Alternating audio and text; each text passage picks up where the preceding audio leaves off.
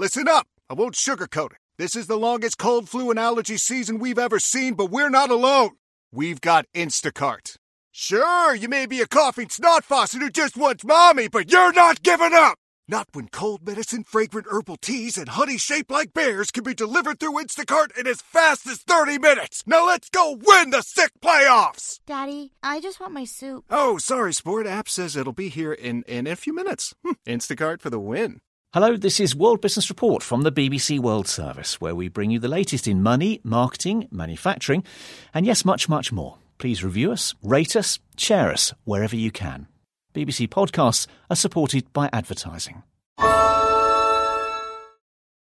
This week on the podcast Spark and Fire, theatre director Felix Barrett. The idea of theatrical danger, it's a safe space to be frightened. Felix shares the story of creating the immersive theatrical experience Sleep No More. Whether they enjoy it or not, you certainly feel alive. On Spark and Fire, creators share their stories to fuel your creativity. Spark and Fire is a Wait What original in partnership with the BBC. Follow us wherever you get your podcasts. Hello and namaste. I'm Devina Gupta, and this is World Business Report from the BBC World Service. Coming up on the show, early morning chaos at US airports with major flight disruptions. We get you the full story in just a moment. Also on the show, one of the world's biggest banks, Goldman Sachs, is now laying off thousands of people. Is this the start of a bigger shakeup for the industry this year?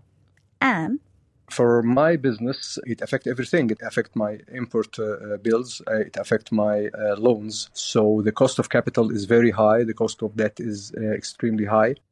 Egypt's pound falls to a fresh low against the dollar. We find out what it means for businesses and exports for the country. And that's all on the show coming up for you. But our top story.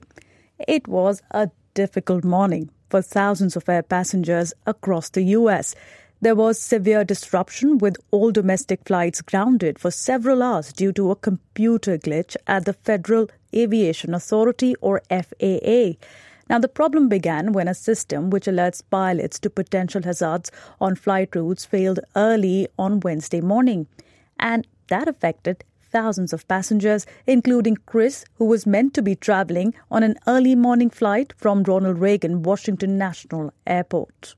Well, I've never experienced this, where they have a nationwide outage. I've never seen that. We didn't know until we were all in the gate area getting ready to board. And it was about 20 minutes before boarding for a 5 a.m. flight.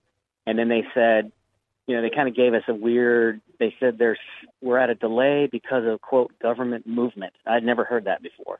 And then they gave us an update about 20 minutes after that. So, around 5 a.m. or 5:15, where they said, we are on an indefinite delay and we'll give you more information when we know it. We've been just waiting since then. Is the airlines able to help you in any sort of way while you're waiting? They've been very, very good. Like I said, when the system first went down, they started rebooking people's flights, and they were very professional and helpful. But then as soon as it became apparent that nothing was moving, they just said, there's nothing more we can do, and they just give us updates every little while. I think the system mainly affects takeoffs. So flights that were already in the air, I think, obviously they have to land eventually. Well, the Transportation Secretary of the U.S., Pete Buttigieg, has said that he will get to discover the root cause of this morning's air traffic problems. But we now have Barry Valentine, a senior advisor at the Wicks Group, which is a law firm that gives legal assistance to aviation-related business. Barry has also held several senior positions, including that at the FAA, which is the U.S. Federal Aviation Administration, at the heart of today's computer glitch. So, Barry, has it ever happened before? What exactly went wrong today, according to you? I don't know that it's ever happened before. And the fact that news people on all of the stations, television, radio, first had to start their broadcast by explaining what the system is. So that suggests that no one's had this experience before. And as you said in your news, it's a system that provides information to pilots about anything en route or at their destination airport that would be of interest from an operational point of view or a safety point of view. And that information today is pretty much transmitted digitally. There was a time years ago when it was all done by telephone and teletype and that sort of thing, but it's now digital. So when a system goes down, it sounds like it goes down across the entire network. Well, a lot of people have been saying it's abundance of caution, which was needed just to ensure flight safety. But now as the airports get back, there are many airports where departing delays have been reported about 90 minutes. Several airlines, including the United, is saying that they're issuing travel waiver to allow those impacted by the ground to have flexibility to change their travel plan. So this seems it will take a lot of time and also a lot of money. What kind of business impact do you see on airlines? And is there an estimate that you would have about the impact and fallout of today's glitch? I don't have an economic prediction as to what that part of the impact would be. Unfortunately, this is something that happened first thing in the morning when you have airplanes departing virtually every commercial service airport in the country. So because it happened at that time, it has a domino effect throughout the whole day in terms of getting everything back on schedule and in a line. Had it happened late in the day or in the evening, it would have obviously had much less of an impact. But, this is something that will, just like the recent delays one of the airlines experienced, we'll get sorted out and get back online. But Barry, does this also make FAA liable for any kind of financial claims from the airlines?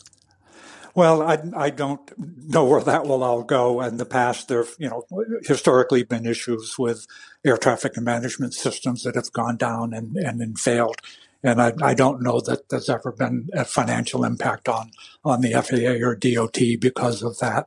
Right at the moment, it's not known why this system failed. That's one of the questions that obviously everybody's wanting to have an answer to. Absolutely. I mean, Barry, but this is the last thing that airlines need, because we've seen that there was a large-scale aviation disruption over the Christmas holiday because of the storms that brought unseasonably cold temperature in many parts of the U.S.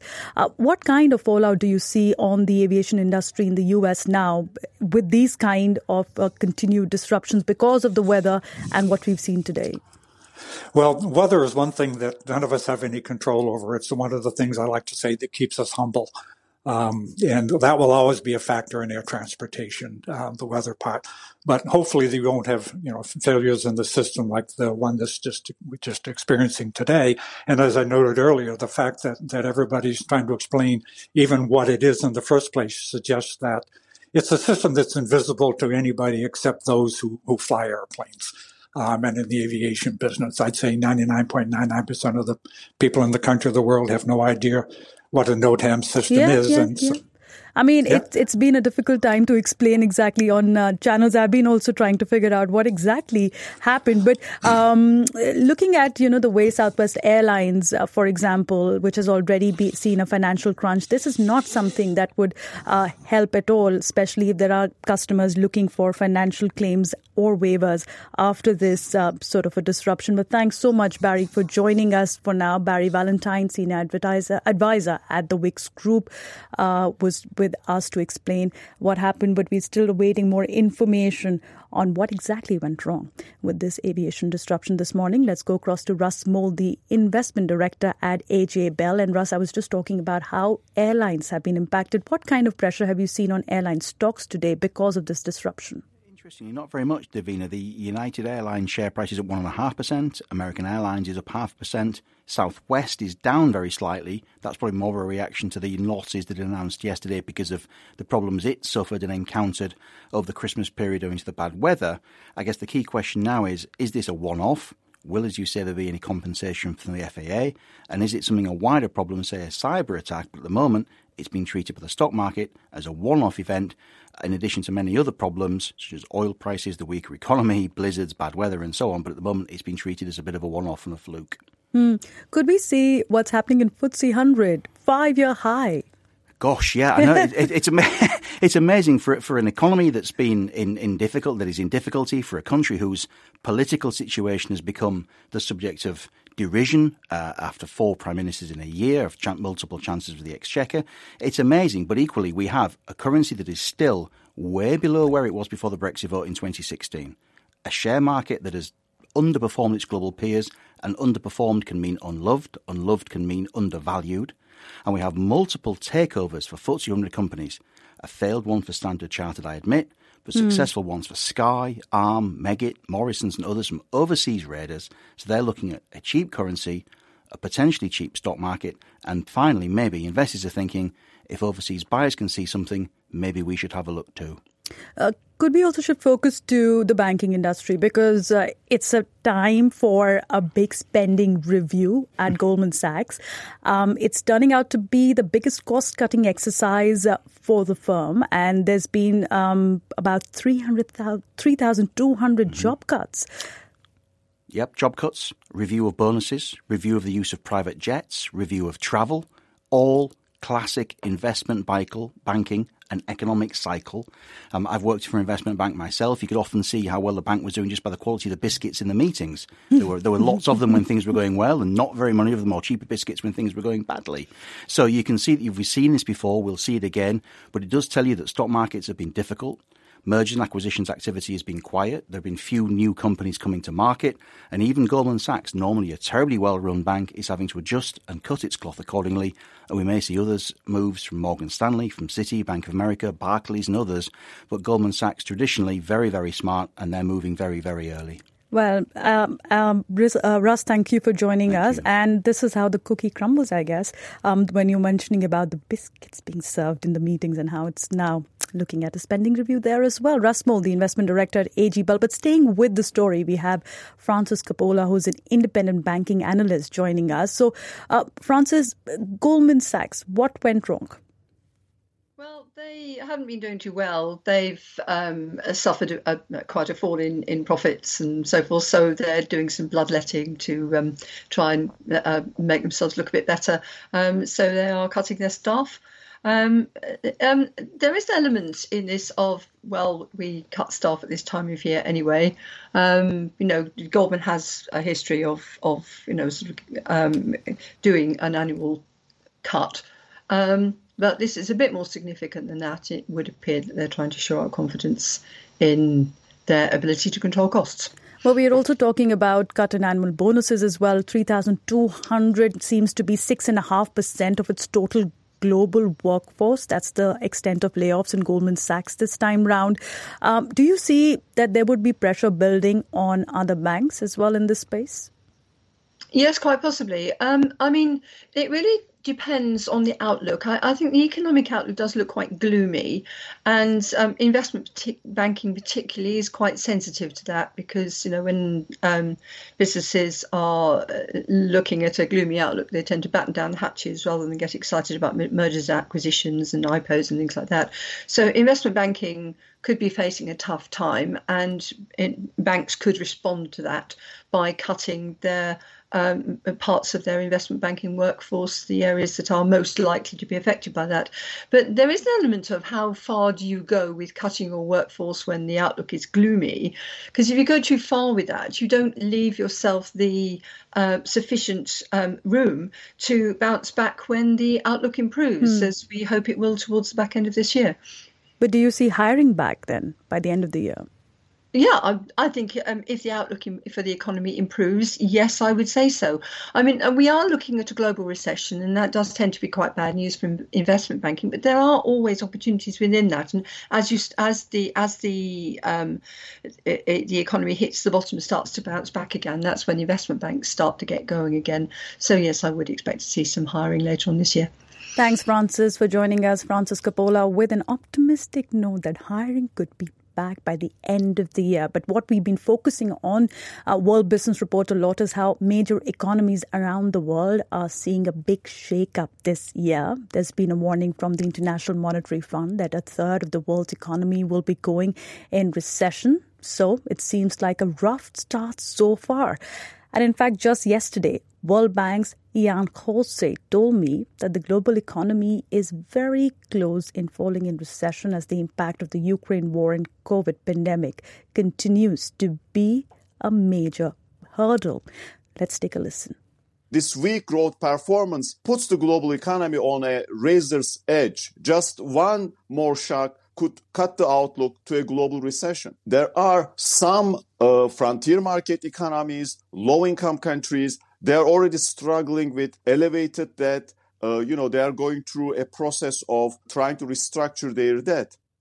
And one of those countries already struggling is Egypt.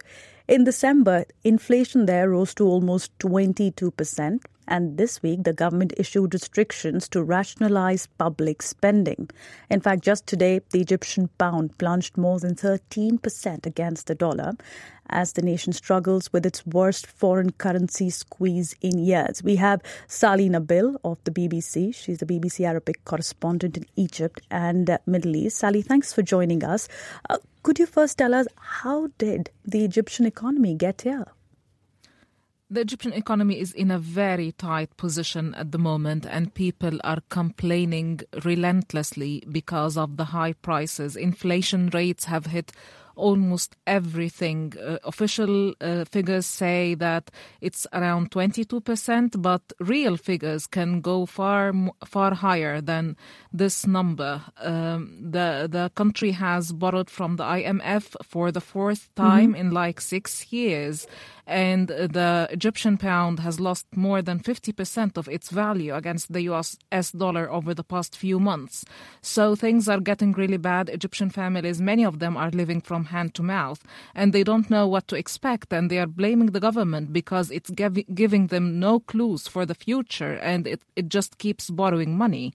Sally, what we're talking about also is the funding of $3 billion from the IMF. But the conditions there are quite strict, like cutting public spending, going in for flexible exchange rates. What kind of impact do you see of that on jobs, especially in the public sector? A huge impact. If you talk to the people in the street, they would say there are no jobs. Prices are going crazy. The IMF has stipulated a number of conditions like raising or lifting government subsidies for the fuel sector, floating the Egyptian pound, giving room to the private economy. The government and the IMF call these like reform measures, but the people here see it as austerity measures that puts on them more burdens. They don't have much hope for the future. There are high unemployment rates, inflation rates are going up, and a lot of people are struggling. And we have to say that nearly 30% of a population of more than 100 million people are literally living from hand to mouth. So for things to get worse for them would mean that they might starve. And this is what we've been hearing from people over the past few days. Sally, thanks for joining us. Keep an eye on that story. We also take a look at how businesses are suffering and struggling to cope in these times. Medat Nafia is a former chairman of the state-owned Metallurgical Industries Holding Company. He now runs his own steel alloy business, and he told me this earlier. For my business, it affects everything. It affects my import bills. It affects my loans. Tightening policy also, we have to go with tightening, as you know, because we are affected by the US Fed tightening policy. We have to strengthen our Egyptian pound. So this tightening policy reflects badly on investment. The high interest rates are the enemy of investment. You are in alloy business, Nafia, and you're importing production lines to start the production of alloy. Given that there is a foreign currency crunch, how has that impacted your investment decisions? Put me on hold for a while. We are actually on hold. We received proposals from banks, and now everything changed because we were dependent on subsidized interest rates for industry. So now it jumped from 8% to 20%, the interest rate. I'm speaking about the interest rate. So the cost of capital is very high. The cost of debt is extremely high.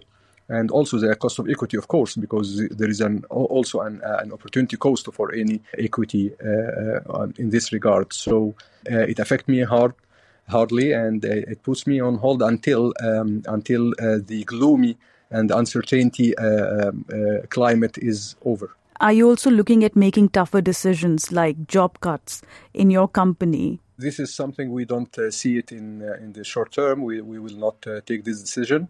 We actually didn't start production, so the number of employees is not too big. But when we decide, if we take a decision to terminate the project, this will be imminent. You're also an exporter, so will this help you in a way that if there's a weaker Egyptian pound, you actually tend to make more money? Yes, of course. If we started exporting, it will be very beneficial. The only issue that when you have two prices, one in the bank and the other in the black market, it is not good because we are using the official price. However, we are billed on another price. But now, with such soft pegging, I believe the black market will vanish very short. Also, Nafia, Egypt government has committed to flexible currency in a greater role for private sector as it got a bailout of $3 billion financial support from the International Monetary Fund just this week.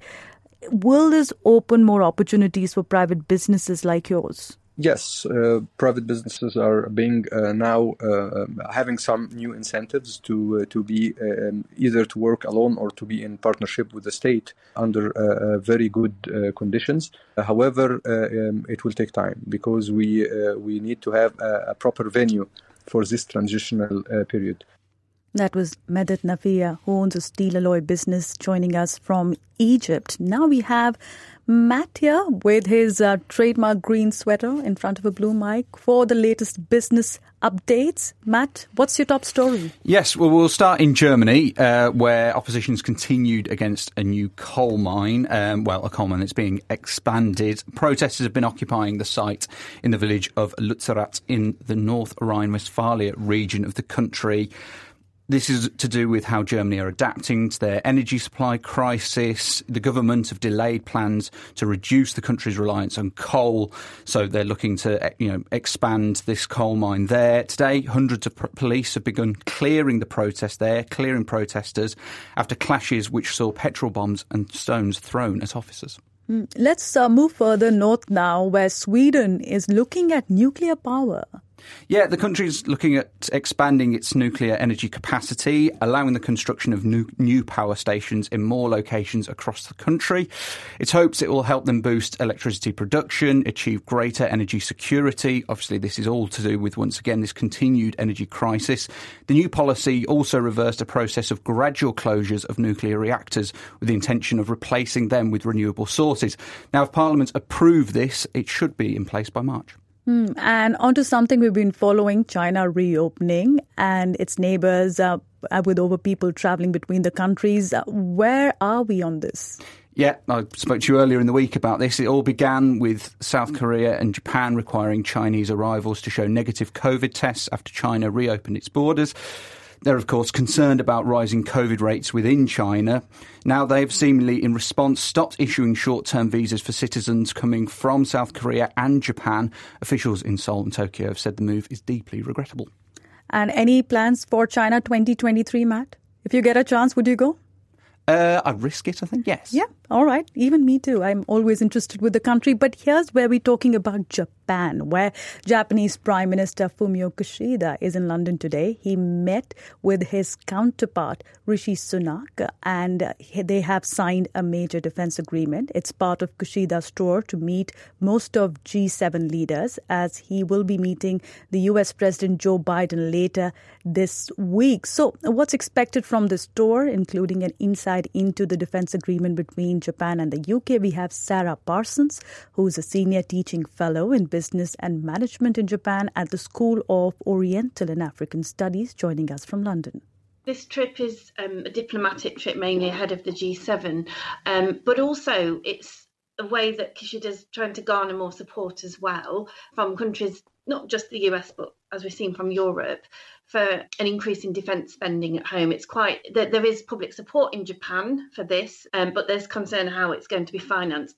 So that it's seen as a way of getting that support by signing major agreements with countries, especially as they've done today in the UK as well, that there's a real commitment to this. Could we also talk about the US leg of Kishida's trip, because it's the first time that he's got the office just last year that he will be now meeting the US President Joe Biden. Now, what's expected of this meeting and how important is it given the US-China trade tensions?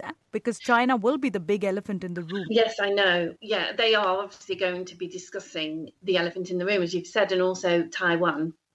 trade tensions will probably almost certainly go up. I mean, there's already an established trade war between the US and China. Japan has a very, very close economic relationship with China, and it wouldn't be in their best interest to enter into harsh trade tensions. I mean, even the trade war between Japan and Korea, which very few people know about from 2019, just showed how interrelated those countries are in East Asia within the global supply chain. So I don't think it's in Japan's interest to have that happen. Also, Kishida is looking at challenges back home, even as he makes these tours. So he's got a big task of appointing a new Bank of Japan governor. There's a question of inflation, which is highest in 4 decades right now in the country. And do we see any indication that there could be tightening of the ultra-loose monetary policy of Japan? Well, they've got to get that balance right between, bringing down inflation, putting taxes up without crashing the economy, and Japan's got huge levels of debt, so they are quite vulnerable to any tightening. Kishida seems still very committed to the loose policy. You've got, there's criticism that it obviously did fuel this the inflation and the big sell-off of the Japanese yen, but he's still very committed, and he's also committed to potentially passing some of that burden on to corporations as well. So, I mean, this is another focus within the Japanese economy of potentially getting corporations to take some of that social burden on. When you talk about corporations taking a bit of a burden, we also saw today that the retail giant from Japan, Uniqlo, has raised salaries by 40% of its employees to deal with the high inflation. Now, do you see more and more companies following this path? That's really interesting, actually, because Japan, historically, the wages have been fairly stagnant. So this was a huge increase, 40%. There's lots of reasons that, companies in Japan have not passed their profit on through wage rises. A lot of Japanese companies have been accused of retaining their earnings and not putting those back into wage hikes. Big corporate governance failings. There's a non-regular labour market that's making it difficult for wages to rise, and declining workers' bargaining power. However, we've got to obviously see it also in the sense that, they can afford to do this. The international leg of Uniqlo has been phenomenally successful. Do you see that this could fuel inflation further in the country? There might be a slight increase in inflation. The inflation as it is at 3.1% is still comparatively low. I think at the moment their focus is very much on consumer demand, and the wage rise is seen only a part of that. That was Sarah Parsons joining us from the School of Oriental and African Studies. Thank you for joining us on World Business Report. Season 3 of My Indian Life, the podcast that explores the lives of young adults living in 21st century India, is available to binge in full now. It's sometimes raw. So many of our elders were denied the opportunity, even though they are deserving, just because of their caste, just because of where they come from. Often uplifting. Because of you, we didn't give up, and I am not giving up. Even if one person is inspired, that is a real success for me. And always compelling. We are evicted from that place. Our land is taken away. Our forest, we are not able to access it. That's Kalki Presents My Indian Life from the BBC World Service. Just search for My Indian Life wherever you found this podcast.